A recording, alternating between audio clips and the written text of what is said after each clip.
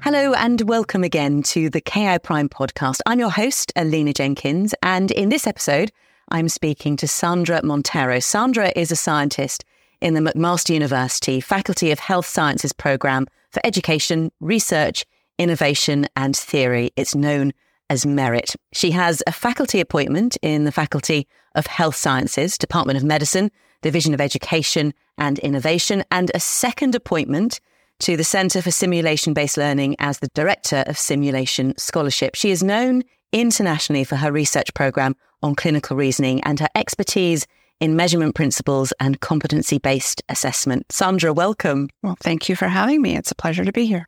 I'm really excited and interested to hear about your area of research and what brings you here to Stockholm and the KIPRIME Fellowship.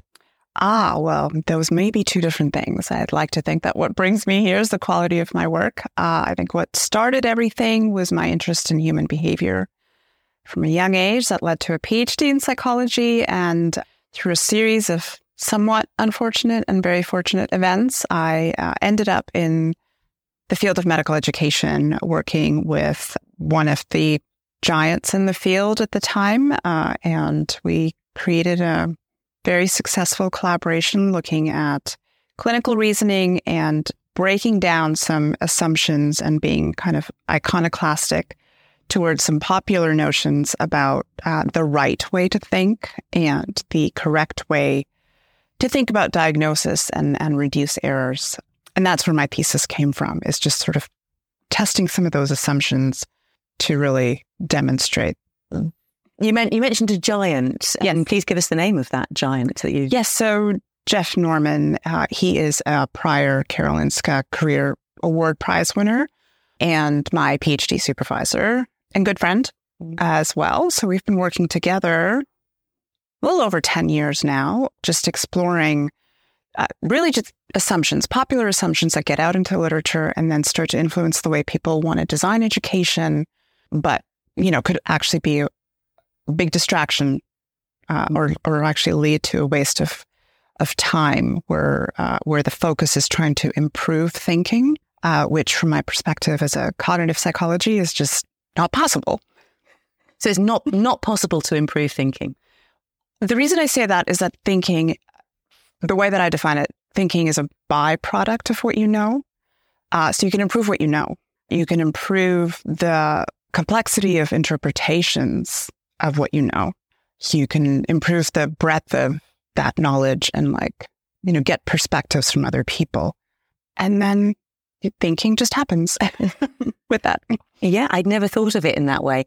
I want to dig more. You've mentioned assumptions a couple of times and these assumptions that we have. So tell me more about that. Sometimes I take a very historical perspective to my work. I get a little interested in sort of going down the trail of where do these ideas originate? And I think humanity, certain cultures have always been drawn to the rational human and the rational thought and differentiating human beings from animals, perhaps, or trying to elevate humans to some ideal state where we're considered capable of very analytical, higher level logical thought. And that is absolutely true. But the way we function on a daily basis, indeed the way that we stay alive and the reason we've actually survived on this planet for the most part is more of the intuitive common sense and pattern recognition capacity that we have, because our environment is complex. And if we had to stop and analyze it every second, we would just all come to a halt. We take a lot for granted. Just even, I walked in this room, I know how to greet you. I didn't have to think about that. So if those were things I had to actually stop and work out in the moment, things would move very slowly. So I believe the same is true in healthcare. If clinicians were to constantly second guess or think of different alternatives in terms of proceeding, then patients would be waiting to be cared for much longer than they even are now. As I understand, you're talking about the differences in the way our brain works, from the neocortex, the limbic system, going back to what sometimes called the croc brain, so the brainstem. And I know that I've read Thinking Fast and Slow, Daniel Kahneman, and I know that's something that you've unpicked. Yeah. And his idea of dual brain theory. So I just wonder if you could expand more on that. Yes, the way I understand the origins of some of his work was largely observational, and in wanting to provide some models to predict future success of people as leaders. And then there's a line of research that kind of stemmed from there. And when I explain the way my research fits into clinical reasoning, in contrast to the influence of Daniel Kahneman's work and others who support that System 2 model of thinking, some people propose that as the more evolved aspect of the human brain, whereas the System 1 sometimes is denigrated or like reduced down to that instinctive animal stimulus response mode of thinking, which tends to then just get diminished and thought to be less evolved. Except that is the beauty of the human mind, is to be able to connect things in an intuitive way. And for me to appreciate that the brain is doing that in parallel subconsciously all the time in your dreams, and just as you're working on other things, there's thinking and knitting together of ideas happening behind the scenes. So you can't control that. And so, going back to this idea, if you can't fix thinking, I have no control over the subconscious aspects of my knowledge that are being connected and thoughts.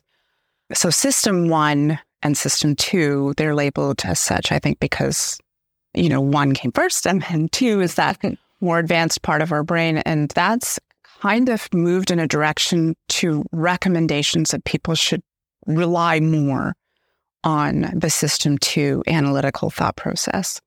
And so the way that I situate my work is very much there's a difference in research paradigms that would lead you to the different conclusions. Studying the mind and memory and learning and thinking as a cognitive psychologist, when we're interested in expertise and how people have achieved that, we tend to study experts.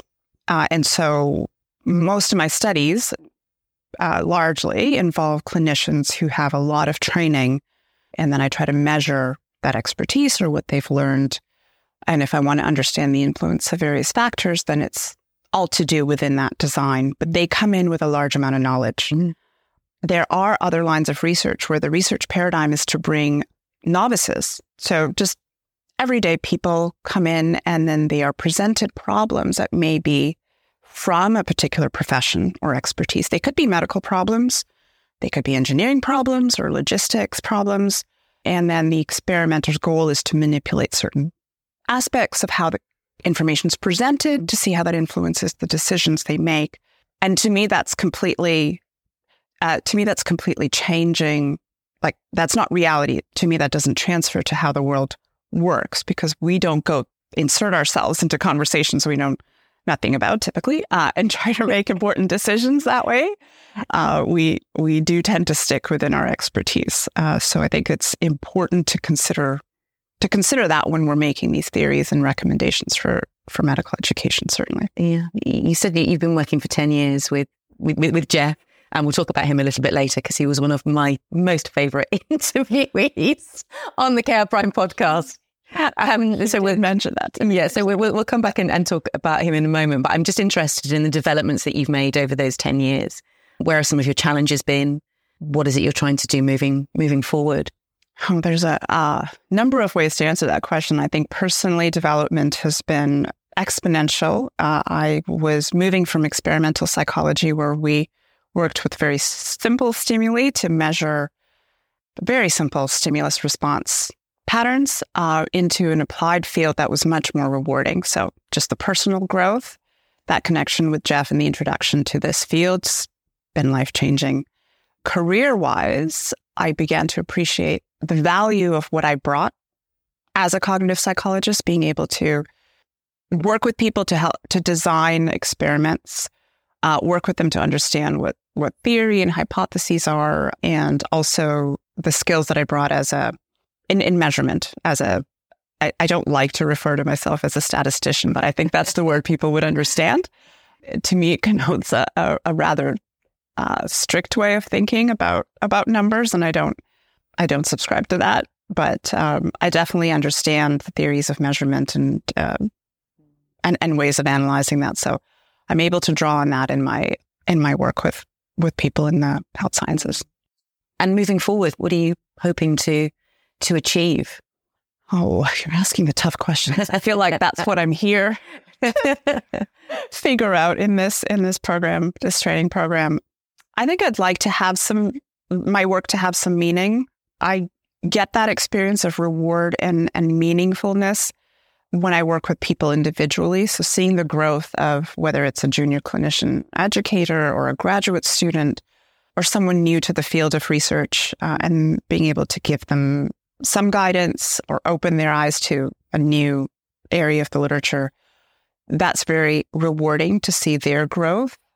One thing that Geoff always made clear, that it was a point of pride that he was able to not only, find good talent, but then nurture it and actually help those people get into their careers. That was a responsibility that he took seriously. And I very much identified with that. So I, in some ways, try to pay that forward, I think, with people that I work, but I genuinely do love that aspect of it. Ideally, later in life, I'd love to see some broader impact, I guess, if I'm able to change the way we think about medical education or healthcare design, but we'll have to see what the future holds. We need to have a little chat about Geoff. So I interviewed him 2.5 years ago. It was during COVID, so it had to be via Zoom. But he just made me laugh. Yeah. He made me laugh. He was so funny. What's it like to work with someone like Geoff? As you say, he's a giant. He's a legend. Yes. There's a lot of complexity to that. I will say that our early days, we clicked. I suppose our interests, our way of thinking about the important problems to solve. And I've told this story a few times with colleagues here, but I went from struggling to develop some ideas within experimental cognitive psychology to completing a PhD in 1 year, like getting all the data and having all of that work done and moving on to write it up to defend in a very quick time, because I think the applied setting and that perceived value of it to real people, if that makes sense, really just drove me forward. I believe that what he enjoyed was what I brought to the conversations as a psychologist and, having studied the mind, whereas I'm sure he told this in his interview, but his origins start with physics and he found his way into medical education because he was starving. Really? I remember. Yeah. Something along those lines. I'm using different words. And yeah, so I think he's always been drawn into psychology, but just didn't have the formal training. So we definitely clicked on that level, and our approach to design and storytelling has just sort of been very similar. And the collaborators that we have been like very great collaborators, just genuine people and very bright. So we all support each other. It's not just been, Geoff and I, there's been a whole team of people working with us through the years. So for me, it's an absolute joy. And I know I can trust him, and I always would go to him with, certain challenges as a junior faculty and trying to navigate some of the politics. And even now, he still loves the challenge of trying to write a paper or analyze some data, even though he's moved to spending most of his time with his hobbies. I just want to come back to something you mentioned. You said that you discussing and working on storytelling. I work in business communication, and that's a really big part of how we communicate with each other is telling stories. I just wonder if you could expand a bit more on yes. Storytelling. Something that I really enjoy sharing with junior clinicians particularly, because I feel like they come to the world of research or experiment design with some idea that they have to be objective. They have to somehow step outside of themselves and not let their feelings or ideas influence what they're going to do. And they have to approach everything in this almost robotic way. And then, I kind of try to develop a relationship with them so that eventually I can kind of tell them there's a secret to all this. It's actually all just really good storytelling. So if you're going to design an experiment, it actually helps to have a story in mind that you want to tell. Like you've seen this story either in your work or you see this thread of a story in papers that you've read. And so you're interested in, that leads to an interest in designing a particular research project to then continue or build on that story. That usually surprises them because that's not what formal science or scientific methods or any of those formal teachings would have you think about research. But all of it is storytelling, even in the purest of disciplines, right? You've got to draw the reader in, otherwise no one's going to publish your work if you just present them with boring old numbers. And sometimes the numbers don't tell the story you want. And so you have to really talk to the numbers over a while and decide what aspect is interesting enough to share. From the world of psychology, of course, it makes perfect sense, this idea of telling stories. It's how we connect with each other. But you're right. I would imagine that a lot of people in the world of science and medicine just go, well, it's facts and it's data. So how do you help people that you work with and students to kind of overcome that kind of fear of, I just want to talk about the facts, just want to talk about the data? I don't know. I don't know that I necessarily have interpreted it as fear as opposed to that's just the way they understood it was supposed to be. And they hadn't allowed themselves, like it was always there. It's not that they weren't able to think creatively or subjectively about it. They just thought they weren't supposed to share it with anyone, or that nobody really wanted to hear what they thought about it. So I actually think it's quite freeing. It's interesting you use the word fear. So I may have to actually think about that a little bit, but I think it's more that it was limiting before and they didn't really appreciate how much so because they just thought that was the right way and they just had to learn to be that way.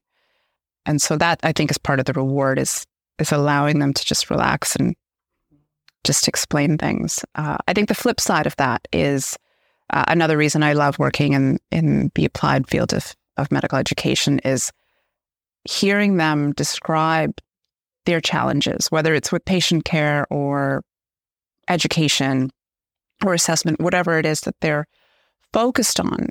They bring to me the context. They bring to me the complexity of the stories and the challenges. And then what I try to do is link theories or, research findings to that to then connect it and think of what would we do next. Because most theories from even, the applied sciences, most theories that come from psychology, sociology, they don't necessarily speak to the real person and they rarely translate into something practical that you can do. So I really enjoy getting a feel for the actual, workplace challenge, let's say, or the education challenge, and then working backwards to think of how to explain that or build theory into it. Yeah. I'd love to ask you how you feel about being here in Stockholm for the KIPRIME Fellows 2023 and what that means for you and your research. I think one day I will be able to give you a very detailed answer to that. At the moment, it's surreal. I do feel like I am watching myself a little bit from the outside and seeing myself go through the motions of interacting with all of these very smart people from all over the world. And I think I'm trying not to think about it too much because I'm not sure that I'd be able to actually function. But I'm in a place where Nobel laureates come in. It's within an institution that's, honored within that context. They have an influence on world leaders and the future of research. And they've invited me here for the reasons they know. And yeah, I think I can't think about that too closely. So obviously it's an honor. It's an absolute joy. I think at this moment, it feels like I could retire tomorrow. And that would be absolutely wonderful to have achieved, this point. I'm not sure that there would be much more to necessarily aim for other than just doing good research. But yeah, I think maybe 2 months from now, it'll strike me and I'll be in shock that I actually went through all of this. Sandra, it's been really lovely to speak to you. So thank you so much for your time. Thank you very much, Alina. This has been a joy. And thank you to everybody at home for listening. We'll be back again very soon with another episode of the KIPRIME Podcast. For now, goodbye.